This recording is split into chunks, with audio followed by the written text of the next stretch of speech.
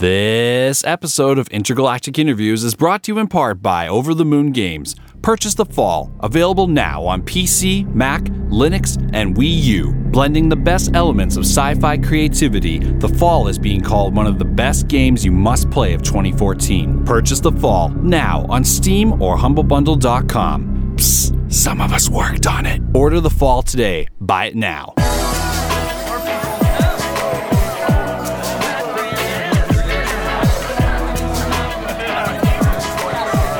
Da da da da da da da da da da da da. Hello, ladies and gentlemen. How are you doing out there? This is indeed Intergalactic Interviews, episode 61. I am your host, Jamie MacDonald, and that's important to differentiate today because I'm sitting here with none other than a very, very interesting, very high energy, very driven, very motivated, very ambitious individual. You may have seen or read about his work on 2020, on MSNBC, on the Today Show. He's spoken at several different major companies, including MasterCard, the federal government of Canada. He's also worked with Kijiji. It's too many names. I could go on and on and on and on, but you could probably just check out his website, redpaperclip.com. Ladies and gentlemen, please give it up for Kyle MacDonald. Glad to be here. Yeah, you like that? Yeah, that was pretty good. I actually not bad. Sort of forgot about some of those. Like, oh yeah, Kijiji, that's right. Yeah, like as far as accolades go, Yeah. that was like at least that's got to be a top 3. It's pretty good. My mom still cuts my hair, so I try to keep it like even keel on that stuff. It's funny. It sounds really impressive. Yeah. And if you do something that makes people impressed, they'll think that whatever you do next will be impressive, which is a really dangerous concept. It's like you constantly build up this idea that if you are capable of something like that, then everything after is amazing. I cooked dinner last night. Was it amazing? Was it featured on, It went viral. Yeah, it went totally viral. Yeah. So how are you doing today? Really good. We had a chance encounter that led to this podcast, which is pretty interesting. I think I'll just give a rundown really quick for everyone out there. So everyone listening, essentially I was finishing up a podcast recording a few weeks ago, leaving the studio here downtown in Vancouver. And I generally just transit home because the condo's right next to a SkyTrain, so why not? Then I can drink as well, which is always a plus. So not a big deal, but I was waiting for the episode to bounce, to render, and while I was doing so, I decided to browse Reddit, and I was on the Vancouver subreddit, and I saw it said, free taxi rides tonight, free rides, giving free rides to anyone who will listen to me about the current taxi situation in Vancouver, and I thought this was really intriguing, and the post was from hours before, so I thought, for sure, this guy's already booked for hours in advance. Sure enough, I click his Twitter, and here I am. I was looking and I was like, hey, he's just around the corner. So I shot him a message. He came by, he picked me up, and he was gracious enough to drive me all the way out to my condo. And in doing so, we started talking about the current state of transportation and the taxi cartel, so to speak, in the Lower Mainland in Vancouver. And Kyle had some really interesting points. And then we exchanged what we were doing that day, and I did a Oculus Rift demo earlier, and it was just all these kind of crazy experiences back and forth. And then all of a sudden I had a really, really strong impression to be like, wait a minute, I think I kind of recognize you. And Kyle was like, well, did you ever hear about the guy who traded a red paperclip for an entire house? And I was like, you know what, I do recall that story, and that story was viral. And it's led you to so many different adventures, and that's led us to this point. We've been chatting for the last few weeks, and here we are now. So, sir, I'm sure everyone wants to know out there, and you've talked it to death, but the initial process of trading a red paperclip and to getting a house, what was the general timeline of that? What was the full timeline? Full timeline was July of 2005 until July of 2006. I started with a red paperclip on July 12th, 2005. I traded it for a pen shaped like a fish here in Vancouver. What kind of fish? It was just like I don't know, must have been like fresh water, who knows. It was made out of wood, and it banded it. It actually moved when you wrote with it. I traded that in the Wow. parking lot of a 7-Eleven just off Nanaimo and First in Vancouver. And then I kind of just kept going from there. And it took a year, 14 trades from a paperclip to a house. And 14 trades. yeah, that's the long story short. Wow. The long story short. Yeah, short. Sorry. That's a long story short. That's, Yeah. that's the Pauly Shore short story. Hey, listen. I think it's often talked about how there's like this paid role for a film that was the final trade for the house, right? Yeah. What was the trade previous to the speaking role in the film? What was that? Do you remember that one? Oh yeah, I wound up. Well, I'll go back too. I wound up with an afternoon with Alice Cooper. So it was like, hey, you get to trade this afternoon with Alice Cooper, and they said Alice's manager Shep Gordon. There's a movie coming out about him. Fascinating guy. Called me up one day, and he goes, hey, Alice loves that he's a pawn in this game. He thinks it's funny. Hey, why don't you come up on tour with us and see what it's like to do an afternoon? It'll help with the promo. Mm-hmm. You know, well, each person will scratch each other's back, all that stuff.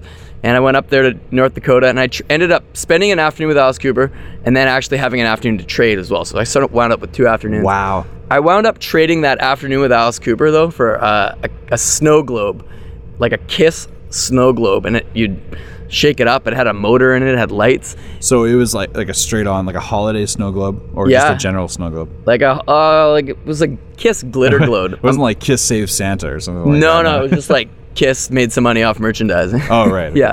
All But right. it was pretty cool. The thing was, that was of all the trades I had, that was the only one I had sort of, not set up per se, but I'd found out previously to this, that this guy, Corbin Burnson, he's like, hey, I'd love to offer you a role in a movie. We should try to make a deal. Okay. And I looked for months and months and months to try and figure out a way to get to him to make a trade. And this like light bulb went off in my head, and I realized that because I checked his Wikipedia page. It's like a really long, elaborate story, but Right. No, but you're researching him. I found out that, because I didn't know who he was. Right. I'm like, Corbin Burnson, sure, whatever. Yeah. And then I found out, oh, interesting. LA Law, all these different movies and Right. stuff. Yeah. And he actually turns out is one of the world's largest collectors of snow globes. So I called him up and said, Corbin, I'm being offered this snow globe. If I made a trade for the snow globe, we could make a trade for the movie role? And he's like, not only do I want that globe, I need it. So I ended up, but I didn't have a what? backup plan. So for an entire week, if he had, got hit by a bus, I would have been a guy with a snow globe and literally no backup plan. So it was, Wow. there's no, But you're rather resourceful. I imagine you would have turned that situation on its ear. I would have hoped to, but I really was hoping, fingers were crossed. And So the role came down, and then you eventually traded that speaking role. So this would have been trade 13. yeah, 13 was the trade to get to the home. Yeah. And then and then the town of Kipling, Saskatchewan owned a few different houses in their town. But they had 400 houses in town, and they owned about 5 of them. And one of the houses was on Main Street. They were looking to sell it anyhow. And then one of their community development guys said, hey, why don't we make a trade with this paperclip guy? So the town ended up getting the movie role. They held live auditions in town during this festival. And this local resident, Nolan Hubbard, actually, was working for minimum wage at the Bottle Depot just out of high school. And 2 months after he won the role, he was down in Los Angeles working on this film. And amazing actor. It was just this bizarre, convoluted, crazy thing that just sort of... each step of the way, it got crazier and crazier and more elaborate and funny, but actually more reasonable if you think about it in kind of hindsight. Because at some point you're marketing and you're exchanging on the level that they're comfortable with. They're reaching out and saying, hey, I'll trade you this because I'm comfortable, maybe parting with this.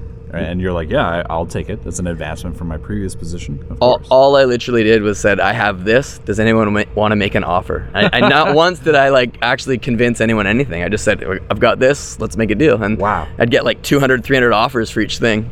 It's like non-negotiating. You just you know what I'm saying? Not non-negotiable, but non-negotiating, in that you just get offers and you're like, yeah, this one. You don't, because you're not counter-offering, right? No, well, the only counter offer I would make would be okay, well, can we do it during this time frame, or just to kind of fit into That's scheduling? just itinerary. That's Yeah. not, yeah. It was really interesting to see when you start to do something, what starts to happen as a result. You sort of create this weird pull where there's interest on an idea. Right. And now that being said, you mentioned the young fellow who won the speaking role in the film. Yeah. In the role.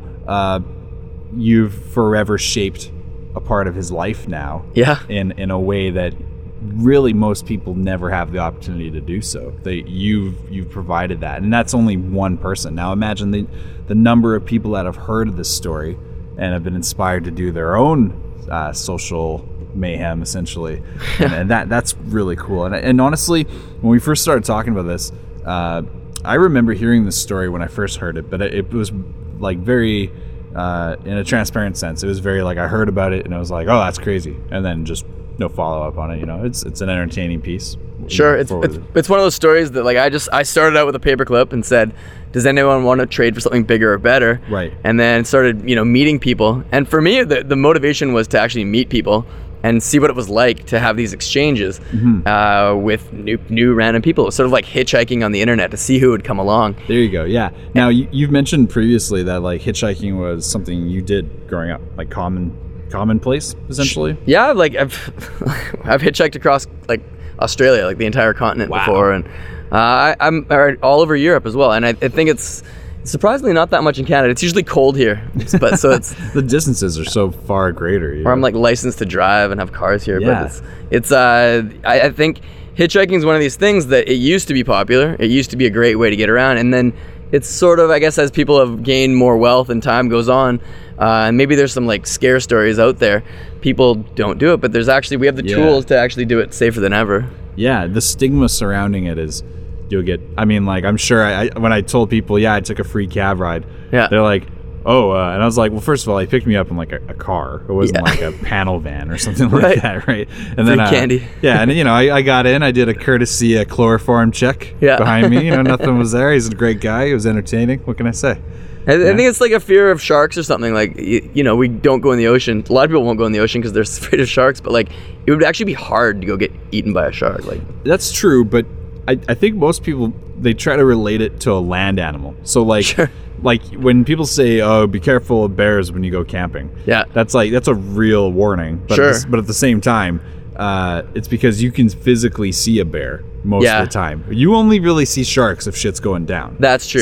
So when you hear about a shark attack, people are like, "Well, they're out there." They're out there. But I think if you could see how many actual sharks are on like the coast or in the area you're swimming, that would be a cool app. If you could be like, there's a shark tracker. Shark like track. That. Yeah, because then you would know if it's like, surf's up, dude. GPS shark. Right, go to Tacoma. Yeah. I don't know where the fuck to go. Anyway, so after you trade and you get this homestead, what happened next? What was the next step? We moved into the house. We lived there, and we lived in Kipling, Saskatchewan. Small town, 1,000 people. Hour and a half east of Regina. You must have just been like a rock star going into that place. It was a bit surreal, kind of like being Truman in the Truman Show, where everyone in town knew who we were, and we met lots of people, but it was sort of this unbalanced thing where everyone knew who we were, and my girlfriend and I. When you say we, is that who you're referring to? My girlfriend at the time, Dominique. We lived there, and we were like extremely famous in that town, and it was the sort of thing where, like, I need to go buy some milk for this cereal, and it might take an hour because everyone's, hey, how's it going? And like, not that it wasn't great. It was actually the opposite of being anonymous in a big city where you can just do whatever you want all the time. And but that was the best part about living there, was just actually meeting people and making friends. And wow. And it was far more exotic living in an extremely small town in the middle of the prairies than traveling to many other countries I've been to. They're just I think most Canadians don't realize that live in big cities, or anyone in the world for that matter. When you live in an extremely small community, the dynamics are completely different, and it's like in many ways sort of futuristic, but going back in time. Like it's a culturally by necessity very different, and that was really neat to sort of not only be exposed to that, but just sort of take some great things away from there. Right, and I mean, my experience is the reverse of that, being from a small town and then moving to a larger, densely populated area.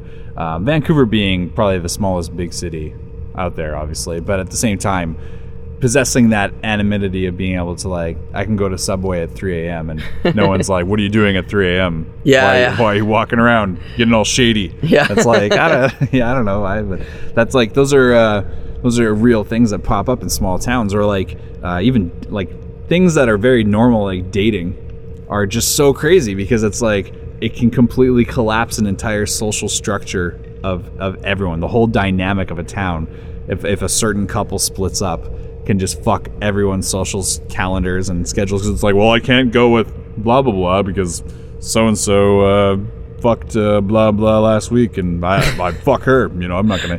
And then it's like that shit doesn't fucking really matter in the city because it's like, well, there's a million people you can replace in your cast of life with that person, like literally. So. The dynamics are pretty odd. What was the biggest thing you took away from that though? Like the actual small town living? I just like the openness of like you walk down the street and you would say something to someone like, hey, I was looking to I'm trying to find a bunch of used bikes or maybe even broken bikes to fix up. You'd mention it. Well, Kyle, I actually my cousin has a bike, and he, it's a fixer upper. Would you be okay with maybe $10? Or actually, you're a good guy. Yeah. How about you just come by and check it out? Or you're gonna get some steaks later, so maybe drop those off. And there was a lot of like really sort of free flowing things, and I wound up writing a note at the like pub, and this local guy Lloyd saw it, or someone told him about it. So Lloyd shows up on our doorstep, lights a cigarette, and he's like, "So I hear you're trying to find some bikes?" And we're like, "What? Yeah." And he's like, I got a few. And I'm like, oh yeah, how many? He's like, oh, whole farmhouse full. So we like hop in our van, drive out to his parents' homestead out in the range type thing. And he has literally a dilapidated farmhouse that was built like 100 years ago, literally full of bikes. And we like filled my van full of bikes. Lloyd, how much do you want per bike? And he's like, oh, I don't know, $5 seem fair. I'm like, I'll give you 10 a bike. How does that sound? He's like, no, sure. And like, yeah. But just these sort of things. There's sort of a bit of serendipity because there's less options in terms. So, but you focus on what's available. Well, okay. So I have a question regarding that. So when Lloyd came on to the porch, you say you like lit a cigarette. Was this like ominously done? Like were you like, this guy's he's an old timer. He's was this like the smoky man from the X-Files? No, he's like a character in town. He's sort of like a savant actually. He's For you to say that he's a character says quite a bit. Oh yeah, there's a movie about him actually. What's it called? I can't think. It's not. There's a film about this guy with the bikes? I think it's called Rust, and he comes off as this sort of like so Corbin Burnson, I believe it's Public Media Works, made a film called Rust. And they shot it there in Kipling, and Lloyd plays himself, and he comes off as like a sort of not a dunce or something, but like sort of the town fool, but also has great insight, and he's like that. Yeah. And he's larger than life. Like he's one of those guys that he definitely sees the world differently and does things differently. Well, I think you see the world really differently, and I really like that. Now, some of the things you've done on redpaperclip.com, your company, Red Paperclip, you guys essentially, and stop me if I'm wrong here or correct me, but you guys essentially are entrepreneurial idea creators. Like there are people out there in a consulting capacity, and you work within that role essentially for companies. Is that how Red Paperclip goes about its business? Yeah. Or is that too packaged even? The self-copy on there is probably a bit like, it blows up ourselves.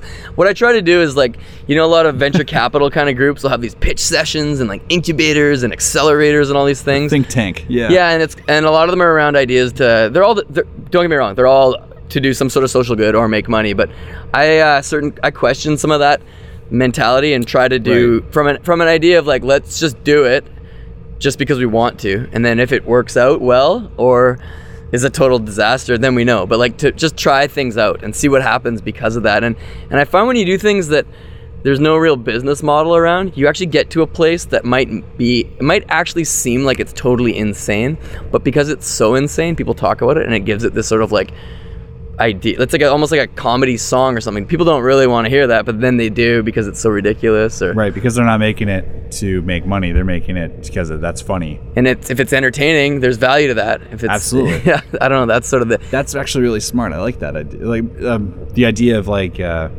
not doing it intentionally for financial gain. I don't know. I think that's a pretty cool idea. Well, some of the cool things you guys have done, like this is so like for ideas that if you pitch them randomly on the street, I would say the percentage of people that would commit to it, like, yeah, let's go do that right now, they're pretty non-conventional ideas, I would say. Okay, so here's one I remember. This is off the top of my head here. You guys bought all of the inventory in like a mom and pop bodega kind of store, right? Is that what happened there? Is that what happened? What happened there was after the red paperclip story, I wound up with a couple book deals, and for the first time in my life had like a couple checks, like nothing crazy, but just enough to I don't have to work for like 6 months. This is awesome. And my expenses are extremely low. But then I was thinking like, all right, well, you always hear about sales or people buying a lot of something at a store, but has anyone ever walked into a store and just literally bought everything?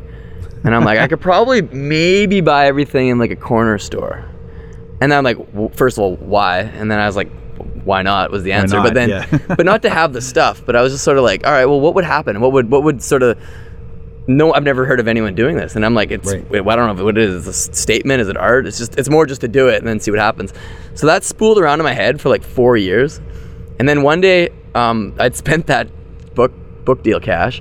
I had literally no money, but I had credit cards. And I'm like, I'm gonna just go do this. I'm just gonna do it. So I cash advanced like 20 grand on credit cards, Christ. Which is like really poor financial management. But then, so I had to do it 4 days in a row because it was in New York City, and they'd only let me take $5,000 a day out because it was a Canadian credit card. Right. So I wound up with $20,000 cash, like in an apartment in New York. We put it in a briefcase. We went down to a corner store. Now, we were like, all right. I was working with Jody Gannett, who got involved with the red paperclip story. I made a trade with her during the paperclip story, and I said to her, "We're coming to New York. We're gonna do this. We're gonna buy everything in a store. Do you have any ideas for which corner store?" And she's like, "Oh, it's gotta be Hercules Fancy Grocery right away." And I'm like, "Well, maybe we'll check out a bunch." But she's like, "Let's go check out Hercules first." So Hercules Fancy Grocery, in New York, West Village, like fine beers, bunch of like random, like toilet paper and random items, pop and stuff like that. Mostly beers though, which was kind of cool. But we went in there and she knew him. "Hey Hercules, how's it going?" She didn't tell him any of this stuff, what we were up to. And she's like, "Oh, you seem a bit sad." He's like, "Yeah, they're like jacking up my lease, the rents and stuff. So I'm gonna have to close the shop in 2 months." And we looked over at each other and we're like, "Whoa, we have to do it here." Like, wow, he's going out of business because his rent's getting like tripled. The universal synchronicity of that was pretty wild. And then we just literally put it in a briefcase, bought everything in the store. He was beside himself, really happy. It paid off a lot of his debt. He was able to, he was going to close the store. The lease was pretty ironclad, but, and then we wound it up with all this stuff. And if you go to storebuyout.com, you can see all this stuff. But that's right. And there's a video of it, the whole experience, right? Yeah, I probably gave away some parts of the video, but the crazy thing that happened was we wound up with all this stuff. Like it cost I think $18,000, $791.93. So it was like 20 grand worth of stuff. We bought everything at face value, and then we paid full tax on everything. So he wasn't giving you like 3 bags of chips. No. That's one. I'm like full retail price. The receipt is 57.5 feet long. It has over 3,000 items. We're calling it the world's longest receipt ever. Wow. And we have it inside this like little glass case, and it's for sale for the exact price of what it cost to buy everything in the store as like an art piece. And we had this art show with all these pieces around, and one of the things we had up was this.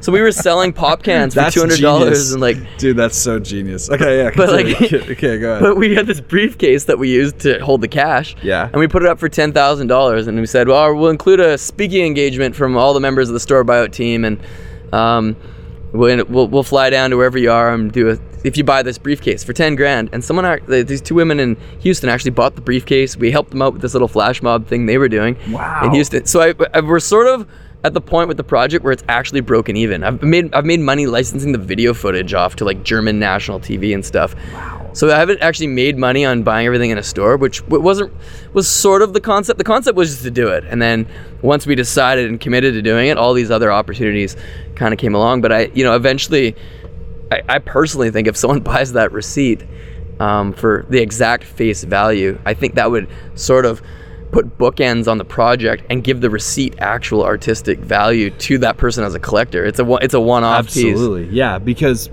I mean, as far as social experiments go, that is definitely near the forefront of like essentially think of like for those of you out there who are thinking like, okay, like what's going on here? Like really approach this from a non-traditional linear line of thinking. You got to think about it like what is the best way to make an impact without trying to make an impact other than making an impact. Like that, it's almost a paradox into it of itself. And I think that's actually very artistic in its own way. So your line of thinking there. It became so insane that it made perfect sense. That's it. Like yeah, we had this cube van from U-Haul parked out front. We were filling up with all the stuff from the store, and I got a parking ticket. And we're like, oh well, we'll have to move it. And then we ended up drinking some of the beers and eating pizza inside the U-Haul. Of course, you just bought it. And then we're like, we can't move this U-Haul tonight. So we went back the next day. Bam, another ticket on there. These are $65 tickets in Manhattan. Wow. And we're like, shit, we gotta move. Okay, so we gotta move the van. Where are we going to put it? And I started looking around Manhattan for parking. And okay, so U-Haul, because we didn't have anywhere to put the stuff. We bought out everything in a store, put it in U-Haul, and we're like, okay, well, I guess we got to figure this out. Yeah. Was there no plan then what to do with the inventory? The plan was to find do a pop-up shop and sell it all somehow and hopefully recoup our loss. But the U-Haul wouldn't take it. I found parking in Manhattan, but it was going to be $90 for parking. And I'm like, screw it, we'll just pay for parking tickets. So it was because it was cheaper to pay for parking tickets than pay for parking in Manhattan. So we had 6 of these parking tickets. And then we actually, when we did set up this little pop-up art gallery store thing called the Store Buyout Gallery, we took all of the parking tickets, put them inside little glass cubes, and put them for sale for face value. And people started buying them. We started selling parking tickets for their face value. And that's when I realized that, if you tell a convincing story or position things in any way, people will literally buy anything not because they're dumb or they're stupid. It's because they get value out of that as a talking point. These are guitars, but maybe they're art, maybe they're a conversation piece. That's right, because the perceived value is in the eye of the beholder, essentially. Totally, and it kind of brings back to the end of the paperclip stuff. People ask, what were all these things worth for all the trades? And what is this worth? And I'm like, well, it's worth whatever someone's willing to give me for it. Which exactly, yes. Seems like a super hippy dippy, floaty, ate too many mushrooms type answer. But the reality is, it is that. And most people are willing to pay the same amount for most things. That's why there's a marketplace. But to some people, they're like, there's no such thing as priceless. It's like, I need that no matter what. What is your educational background anyway? You're well read. You're rather learned. Port Moody Senior Secondary. There you go. No, there. And but I went to UBC and I studied geography, which is the study of the obvious. Much. So read a lot of maps. So you're a cartologist.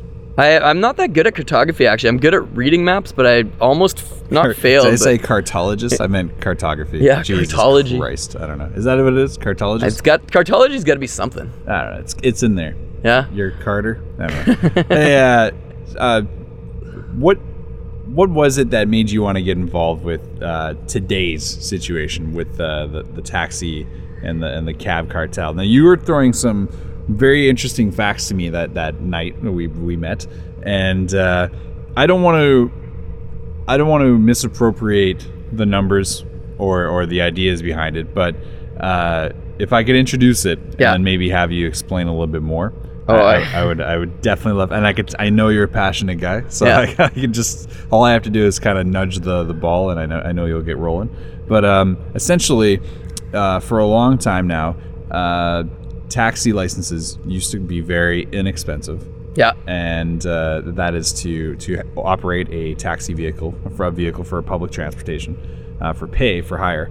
And essentially what has happened is, due to what exactly we were just discussing with Red Paperclip and the perceived value of things. Sure. The market is now dictating that these licenses are well over $1 million, very expensive. Even with inflation, you'd have to think that that's very, very high in its price. So that being said, that seems pretty wild. But it's more wild that only people with existing licenses are capable of even purchasing new licenses, if new licenses are even issued by the city. Is that even slightly accurate? It's very accurate, and that's the scary part. The word taxi cartel is actually factual. It's like a perfect example of what's going on.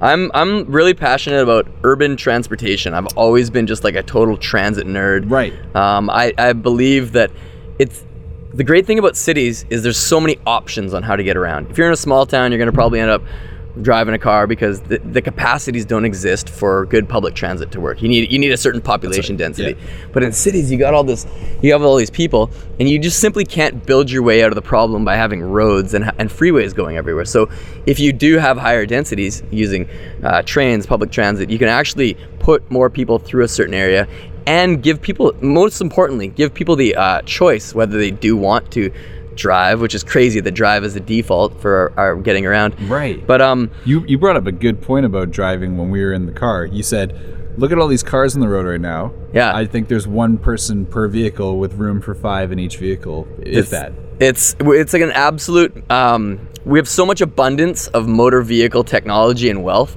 that we are undervaluing other forms of getting around. And the crazy thing with I'm sort of getting lost in circles here, but I'm sorry, I keep steering you around. I believe it's absolutely insane when you're on the highway and you're in traffic stuck there. You look around, there's like 1 or 2 people in most cars, usually 1.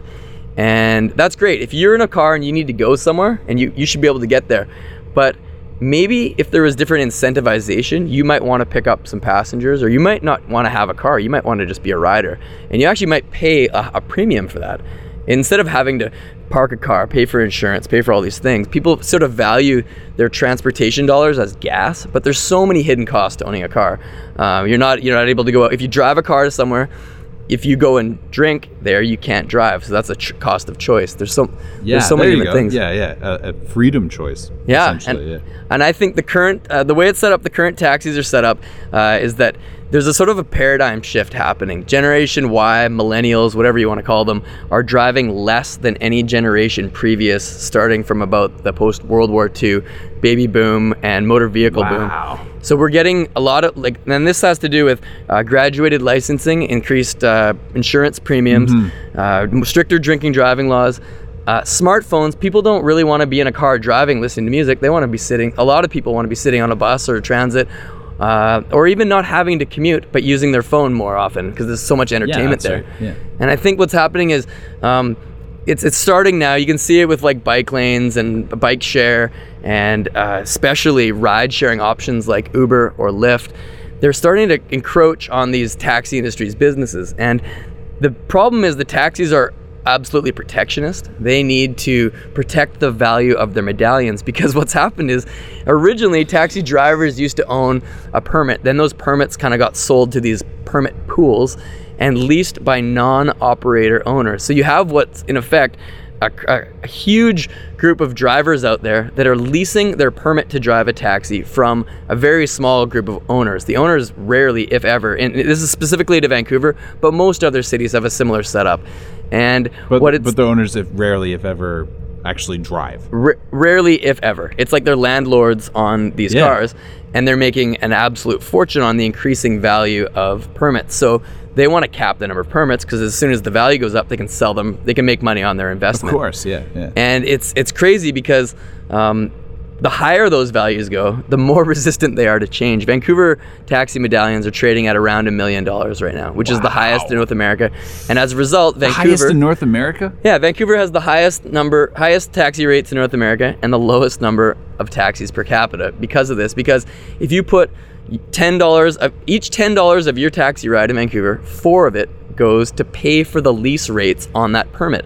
Because the driver, if it's worth $1 million, they lease it out to about $40,000 a year to the driver. The driver has to, the first 5 hours of their shift, they're making money to pay for the lease of that car. And the fact is, a motor vehicle doesn't cost $150 a day in lease fees to drive around a city. It costs an order of magnitude less than that. So what in effect is happening is these taxi barons, cartel, it's really a mafia in many ways. They own the market so much that the average person is paying crazy inflated prices over what they should be, and they're taking taxis less as a result. And it's it's a feedback loop that makes the problem worse and worse and worse, because people want change, but the industry gets more resistant to change as more money flows into it. Right. Now, I worked for, this is many, many, many years ago, but I worked for Coastal Contacts, which in Canada is known as Clearly Contacts. Yep. And when Coastal Contacts came onto the scene, they were absolutely lambasted by the opticians associations of everywhere they worked, because they were completely undercutting the cost of these prices of glasses. Now, you wear glasses. I wear glasses. That's the perfect example. I've never actually thought it in those terms. I never bought a pair of glasses at full retail in a store, because my mom worked for, my mom was a teacher, and I had full glasses, medical. But I would go in, it would be like $600 for a pair of glasses. But I wear contacts, but I grew up the exact same way. I had glasses and it'd be like, here's your glasses for the next 5 years. I went into an optometrist 2 years ago and said, I'd like to get my interpupillary distance and prescription. Right. And which is, you need to order anything online. Your PD, your pupillary distance. Yeah. So I'm like, all right, I'd like to get this. And he's like, oh, it'll be $100 to get that information. Which pretty much, and he checked up my eyes. Provided a great service. Yeah. And then I'm like, I need it written on a piece of paper, please. And he's like, oh, well, we can just put it in our computers. Maybe you should go downstairs and check out the glasses. And I was like, no, I'm paying to know just basic information. Yeah. I'd like to know that. And he was really, really nervous. And I walked out the door, and yeah, it seems it's bad for the pre-existing incumbent optometry industry. But instead of paying $600 for a pair of glasses, these ones I bought from Zenni Optical, and for $23, I had a pair of glasses in my mailbox less than a week later. That's right. That's because the market changer. Yeah, the game was changed because the market was directly affected by what the people wanted. The people were like, well, we're kind of tired of paying this much for glasses. And so a guy like Roger Hardy, who's the CEO of Coastal, he was like, well, I'm just going to go ahead and take some ideas here, and I'm like, my ideas, by taking ideas, I mean like ideas he had for the situation, and take some ideas here and put them down, and let's see what happens. And they went from like, I mean, when I got hired there, I think I was 155 or something. That was my employee number or whatever. Yep. And when I left, it was like 600 employees or something like that. And now it's even bigger. And they just sold this past spring for the largest online acquisition in the history of the world. Really? Not just Canada, just in the world. So they went for like close to $500 million. Wow. $460 million. So when you look at that and you go, okay, that was a company that started off like on a ping pong table, literally. Yeah. So for that idea to be, brought to the market and then be immediately shunned by the existing practices. Who says that the interests of people with their optical care is what they're all about? That's right. You're like, oh yeah, but you can't trust someone online to give you eyeglasses. Come to our brick and mortar store. Sure. Okay. Start selling glasses for $20 and I'll come there because you can make them for that price. Like that's right. It's physically possible. Yeah. That's like an 800% markup. I know. So it'd be like bars selling beer for $150 each. That's right. And you can make it in your basement. Your own. Yeah. You're like, but I don't need that. You're like, well, but do you get the experience of going out to? And it's like, okay. And for some, like, just to play devil's advocate, yes, there is an experience there to sell, and so there is that. But like, with Uber, and what was the other one you mentioned? Lyft. Yeah. With Uber and Lyft, they are catering to a market that is completely made up of people that want to be involved in that. It's not like it's a bit different with eyeglasses, because eyeglasses is sort of, I can't believe it's not actually covered by provincial Medicare when you get right down to it. Yeah, but well, dental isn't for the most part in Canada either. But that's weird. Actually, did you know Canada is one of the worst countries for dental care, like coverage? Anyway, go ahead. Yeah. But it was sort of those two things as well. But the okay, so if you need glasses, you're gonna probably pay for them. Because you need to see. Yeah. You don't need to take taxis. You can drive, you can walk, you can take the bus, you can ride a bike.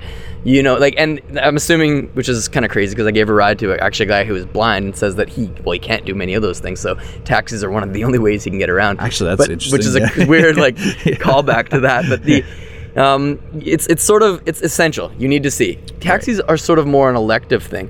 But the thing is, when you actually have a high price on something, people won't do it because the price is too high. It's not like people are choosing whether or not they're buying glasses based on if they're $800 or if they're $20. But what I think a lot of the cab companies don't realize, I know they're trying to protect their medallion prices, the permits, the license to operate, but the taxi industry in San Francisco was $120 million, or it was $120 million a year.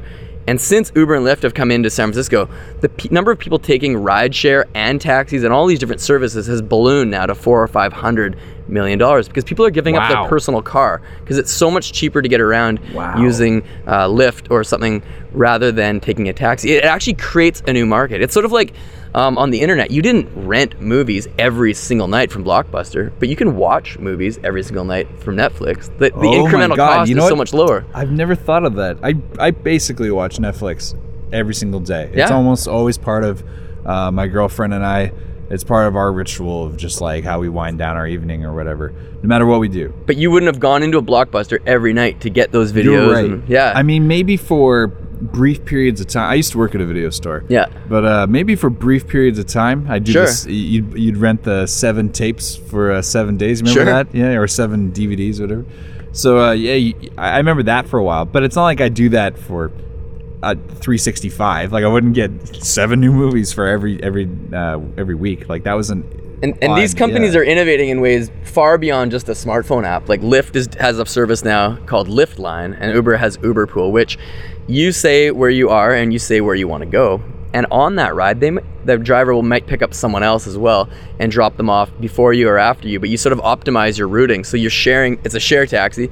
Lyft also has another cool thing called driver destination. So it's not someone who's operating a taxi or rideshare service full time. Right. It's sort of like, hey, I'm out in a suburb and I'm going to be heading downtown at 4 p.m. And you put in that destination. You push it on your phone that you're going to be on that route. And it sort of makes your seats available to someone. And if someone isn't too far out of the way, I think you can have like a 5-minute type distance parameter. They'll hop in and they might be the bus doesn't go along this route at this time. I'll gladly pay $10 to hop in this car. But the comparison with a taxi would be like $70 for that thing. That's and you might have to call and wait for 45 minutes or things like this. And it's opening up lots of new opportunities for specifically ride sharing, less taxi competing, because this is new markets that taxis literally aren't serving. That's exactly it. Because you know what, I was at a dinner engagement on Friday with some of my girlfriend's friends and her, and we were all hanging out, and we were all having a good time. And then the night was winding down, and someone had to get a cab, and the cab, because I think we had, I don't know, I'm going to guess, 1 millimeter of snow here in Vancouver. The whole city shuts down, and they said, well, it's going to be an hour before we get a cab out to you. And this was like at maybe 1:30 at night. And they said, oh, an hour. Well, that's ridiculous. And so they called the second cab, and the second cab company didn't even pick up. Yeah. So now that person, if they really had a need to go somewhere, which they did, to go home, but if they had a real need to go somewhere, they'd be just making stranded. Bad choices too. That's right. Yeah. People get drunk and they're like, oh, you know what? I can probably drive tonight. There you go. Yeah. I'm from Northern Ontario. I can drive in the snow. Yeah. Exactly. The idea behind it though is that, like, look at that. The market could support additional people are willing rides. to pay for these things. I think I believe in Vancouver, it's the response rate for taxis after I believe 6 or 8 p.m. is 50%. So it'd be like if you ordered a pizza, and half the time that you ordered pizzas, they didn't show up. Like, it's crazy. In any other business, this would be laughable. And I find it kind of startling that, can you think of any other industry that doesn't even promote themselves? There's literally no, you never see ads for taxis. They're not competing. They're not trying to grow their business. I always find it weird when I see tampon commercials, because I'm like, this industry will always thrive. They will never go out of business. Like, we have the bluest liquid in our commercials. That's right, exactly. And it's like, I'm like, do you really need to know which ones are the most absorbent? Like, come on, you're gonna have it. Brand awareness is another conversation, obviously. But brand awareness, but yeah, you make a good point. So let me bring it back to this then. Okay, so with all this laid on the table, you're going about and you're advocating education regarding this and letting people know what's happening. What is it the average person can do to correct the situation?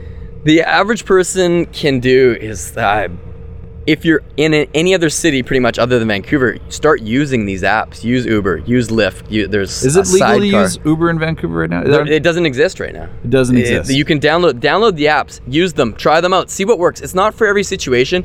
I was in Toronto a month ago, and it was a lot easier just to put my hand up, and a taxi was there to then stand there and wait on the side in the cold for 5 minutes. But there was another instance the same night where we took 3 Ubers in one night. We were upstairs in a house, and I pushed request car, and by the time we actually got down, it was 2 floors up. It took about a minute to walk down the stairs. By the time we walked out the front door, he was already there. And that was at 11 p.m. on Halloween, which is... On Halloween? Yeah. Which is a nightmare in Vancouver. I know. It was like less than a minute. There was like, an Uber ride there. Try them out, see how it works. They're absolutely not perfect in every way, but there's so many neat little opportunities and different ways you can use them. And demand changes. There's petitions, there's things like this. But I believe if you start using the services if you're anywhere else, it's good. It's the kind of thing where you start to see what it is. Talk to cab drivers and don't buy into. I'm doing this because I like taxis. I like the idea of on-demand publicly available transportation. Yeah, this isn't about tearing down one industry. It's about fulfilling the cracks and the holes where it's not working. I would love if there was 10 times as many cabs or rideshare, different opportunities out there. Because I think driving around in your own personal vehicle around the city isn't something I particularly like to do very often. I don't own a vehicle out here. I've had my license since I was 16. Yeah. My full license from Ontario, and I renew it every year, but I'm like, I don't know why. It's a different way of doing it, and I know some people, their identity is tied to their vehicle. That's fine. Like it's part of it's. I own a car as well, and what I'm doing is I'm dressing up as a rooster and going around Vancouver giving out free taxi rides. And the whole point of this is to say, like, look at this system. Like, you can go on Twitter and you can ask for a ride. You can request a ride, and if I'm able to make it, I'll come pick you up. I think we're going to look back in 10 years that this debate is going to seem so laughable. It's going to seem like sort of like the Napster thing when it happened. Right, there's obviously a major debate on both ends, but like people are consuming and purchasing and sharing music digitally now. That's a thing. Like you can't uninvent the smartphone, and it's the biggest innovation in public transportation in the last 80 years, and I don't think we can go back. So not that we'd ever want to. Do you want to give up Google for the yellow pages? Exactly. Like this is the future, and I think it'll allow people to get around cities and small towns actually. And we were in Invermere, BC, which is a town of like 5,000-10,000 people, eastern BC. Yep. Small place. We went out on a Friday night, and it was 2 a.m. and the bar closed, and there was 40 of us out in front of the bar. And I looked around, I'm like, so how do we get a cab here? And they're like, oh, the cabs don't work in the summer. And I was like, well, how do people get home? And they're like, you just drive. Like, you just drive drunk. And it's just like... You just roll the dice. You roll the dice, and it's crazy. Like, it's... Oh, my God. I would think... See, the taxi industry says these services are dangerous. They don't vet the driver. They're just playing the whole safety card. Like, that's the same thing the opticians did with the coastal contacts thing, where they're like, well, you don't know it's like a dark, dingy basement. You don't know where your glasses come from. And it's like, dude, they come from the same place you get yours. It's just they're packaged differently and they're available online. Idiots. I know, and it's I can't wait until it changes, because it's really fun to dress up as a rooster and meet people and give rides, but like I personally am doing this completely selfishly. I want to use these services. I want to give them business. I want to drive my car 50% less and give them the money. I want the cab drivers. And if you're out, even if you took Uber, if you're out in the city and you're with a group of friends and you see a cab and you need to go somewhere, you're going to flag the cab. You're going to use more taxis, even if you're using these competing services. This is the most selfish thing I've ever heard in my life.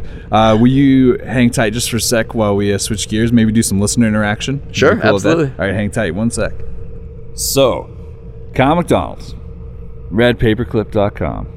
Like, I just... get right back into it like we weren't just talking for the last fucking hour. Yep. Anyway, Kyle, I go ahead every week and I ask for a little social interaction there, reach out to the crowd, and I say, listen, audience, send in your questions. And all these questions have been thusly sent in for you, Kyle MacDonald. So these are all specifically for you, okay? These are not canned responses. These are out there for you, okay? This one came in and said... this comes in via Facebook. It says, Kyle, do you believe in serendipity? If so, were there any trades that you turned down that may have diverted your path to the house in Kipling? That was rather extensive. I'm just trying to think. I'm trying to understand that question a bit there. So let's see here. So, do you believe in serendipity? That was the first part. And then, but if there was any trades I turned down that would have diverted it? Yeah. If so, were there any trades that you turned down that may have diverted your path to the house in Kipling? Oh, yeah. Like, I could have gone so many. This was like a choose your own adventure book. The whole red paperclip thing was, here's 800 options. Which one are you going to take? Did you ever hold your finger on the page just in case you didn't like the choice? And then you could go back and redo it? I didn't, but I actually never really said this while I was doing the project, but I only traded with people that called me because it's really easy to send in like an email or, Right. I wasn't even text messaging at the time. This is how long ago this was. So what I did was I just waited and people would call and I would talk to people on the phone. You could go through like 200 emails, but 3 phone calls, you're like, this is the person. They have it. There's something about this. I need to make this trade. So it was less serendipity. I believe serendipity happens if you have less choices. If you restrict yourself to a certain fate in terms of like, I'm going to eat at a restaurant that starts with a P, and you walk around, right. And you would probably never have gone into that restaurant, but if you sort of create a restriction, it's like a serendipity engine. Yeah, there you go. Oh, yeah, that's pretty smart. Yeah. I hope that's a successful answer out there for someone. Because you could tell that came from Facebook because that was well over 160 characters. Okay, this one came in via a direct message. Okay, so it says, Kyle, whatever happened to that eagle sweater you had in the $5 bill vid? Do you still have it? I've still got that video. The video. The video's on the internet. The sweater is in my room right now. Is that the one you wore in the when you were doing the social experiment as to is it easier to hand out $5 or flyers? Yeah, and it's easier to hand out flyers than money. That is ridiculous. And you don't see many people flyering anymore. I guess it's a lost art. Maybe that has something to do with it. They're like, oh, a flyer. What's this? Like, I used to be really good at turning down flyers. You gotta go to Gastown in the mid-July Gastown. That's true. That's power flyer season. Yeah. But there was no catch, and I think when you do something with actually no catch, people they've never seen that before. They're like, wait a second, this is a business. Yeah. You're like, no, I'm literally handing out money. Like, that was an interesting one because again, you're just turning the whole process on its ear. You're like, well, I'm just gonna give away money. See how easy that is. It would be cool to do an A/B test though. Same place, same exact tactics, different sweater. So maybe that sweater has something to do with it. I had a red version of that sweater and I traded it for this 2-pound bag of like Kicking Horse coffee. And then my dad and my brother were on this barge in Victoria and they bought out an entire kiosk of those sweaters. And I saw them in Ecuador where like they make them apparently. Really? This sweater is like, it's just this crazy bird. Yeah. That's pretty wild. It's actually not very comfortable at all or that warm, but it sure looks cool. Yeah. This question comes in via Twitter. It says, Kyle, what's the least fave thing you do? The least favorite thing I do? Like a tendency or thing I have to just do? Well, okay. Was this your question? No. If you let me edit it. Yeah. Because you were just tagging onto it. What's the least fave thing you do? Yeah.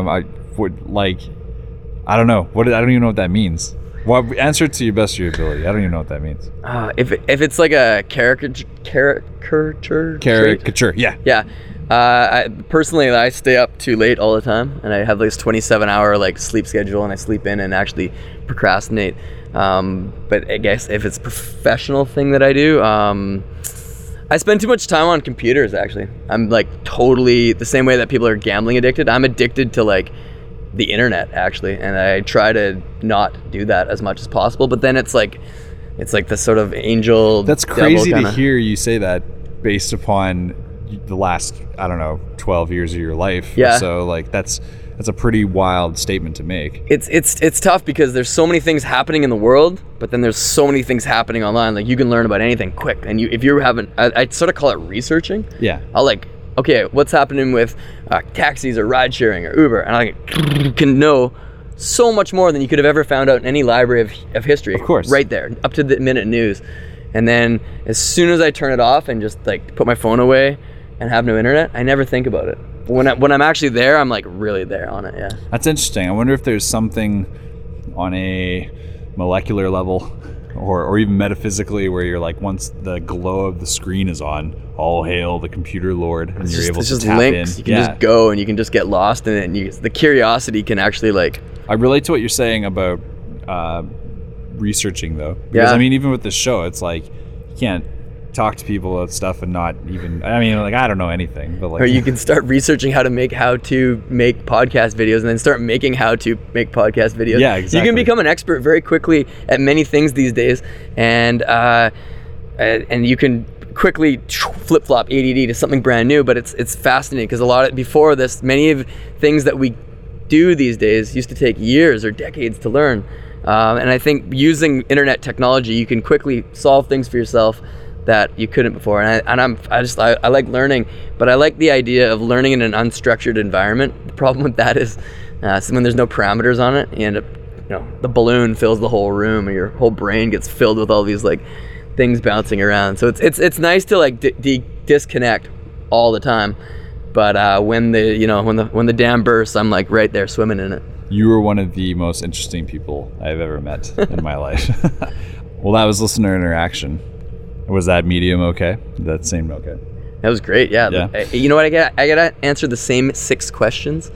What was your favorite? I get the paperclip story generates the same 6 questions, and it's so good to be able to reply to other questions. Right. Yeah. Well, I mean, that's why like when I started off the show today, I was like, well, we got to address this because there's no way I can't talk about totally. that, right? Like, but also, I think the bulk of what we talked about wasn't even that. Like it's like I like to set the table and then serve something different. I'm like let's do a little something different. Yeah. Those of you out there wondering how to follow a mind like Kyle MacDonald, you could definitely go ahead and do so by actually, first of all, I should say, if you want to actually take part of some of these free taxi rides that are taking place, the way I met Kyle, you can go ahead right now on Twitter, check out his Twitter login. He's got @YesFreeTaxi. And if you go on there, shoot him a message. He runs it periodically. Now, how often do you do it? Not tonight, obviously. I've done it almost every single day since I started, which was over 3 weeks ago. So wow, it's 21 days straight? Almost. And it's I dress up as a rooster whenever I get the chance. And this is helping me motivate. What is the importance of the rooster costume? I don't know. I guess looking back, I might see it as more important, but I wound up with my childhood collection of baseball cards in the spring, and I was like, I got to get rid of these things. I've been carrying them around for 20 years. So I ended up putting it on Craigslist in the barter section, and some guy says, I have a rooster suit. I'm like, that's perfect. So I traded for that, and then it's kind of like getting rid of detritus or thing it's like this there's triggers that cause procrastination, and I felt like I've moved these baseball cards literally to 10 different houses I've lived in. Maybe it's time to get rid of them. I've got a question for you. What are the odds of going onto Craigslist at any point in time and you have a posting on there? In one of the actual forums, probably pretty high. Pretty high? Yeah, whether it's something for sale or some sort of random rant. You're in the rant? Posting. Yeah, a little bit. It's kind of fun to mess around with people a bit. And missed connections? You were in the rooster suit. I've never done the misconnection. You drove by in the rooster suit. I had my hand in the air. You didn't respond to the free taxi. That's good, yeah. Okay, well, hey, so you can follow Kyle online if you want to get a free ride, get a free education on some of the practices taking place with hired transportation in the city of Vancouver. You can also check out Kyle. All of his exploits, all of his information online is on redpaperclip.com. It's pretty cool. There's really cool videos on there, including some of the ones we discussed on the podcast. You definitely want to check it out. He also has books out there. You can go ahead and what's the title of the book? The book is called One Red Paperclip. That's right. I highly encourage. It's in 14 languages. Best book I've ever written, so please definitely read it. What's the most obscure language it's in? Estonian. Jesus. Yeah. I don't even know what that sounds like. I have a copy of it somewhere. Yeah? Okay. There you go. Guys, if you want to follow me, you can always follow me on the show. If this is your first time listening, go ahead and check out intergalacticinterviews.com. You can go ahead and subscribe or share, like, hate, whatever you want to do. Send us your ideas to Jamie, Jayme, at amprecordsco.com. And enough of that plugging and all that stuff. Kyle, you've been fantastic. Thanks for having me, man. Well, hey, you're always welcome here at the House of Amp. This is the first time I've ever used that phrase. The main point I think people should take from this is that not everything is as it seems just because people tell you that's the way it is. And if you want to go away from that and take your own path, there are certainly examples of it working well. And Kyle, you're one of them. Put on the glasses of a new reality. There you go. That's exactly what I mean. So I'm sure you can hear the music. Why don't you say goodbye to these happy people? Thanks, guys. Have a good time. A good time listening to this. Yeah. See you guys. Love you. Next week.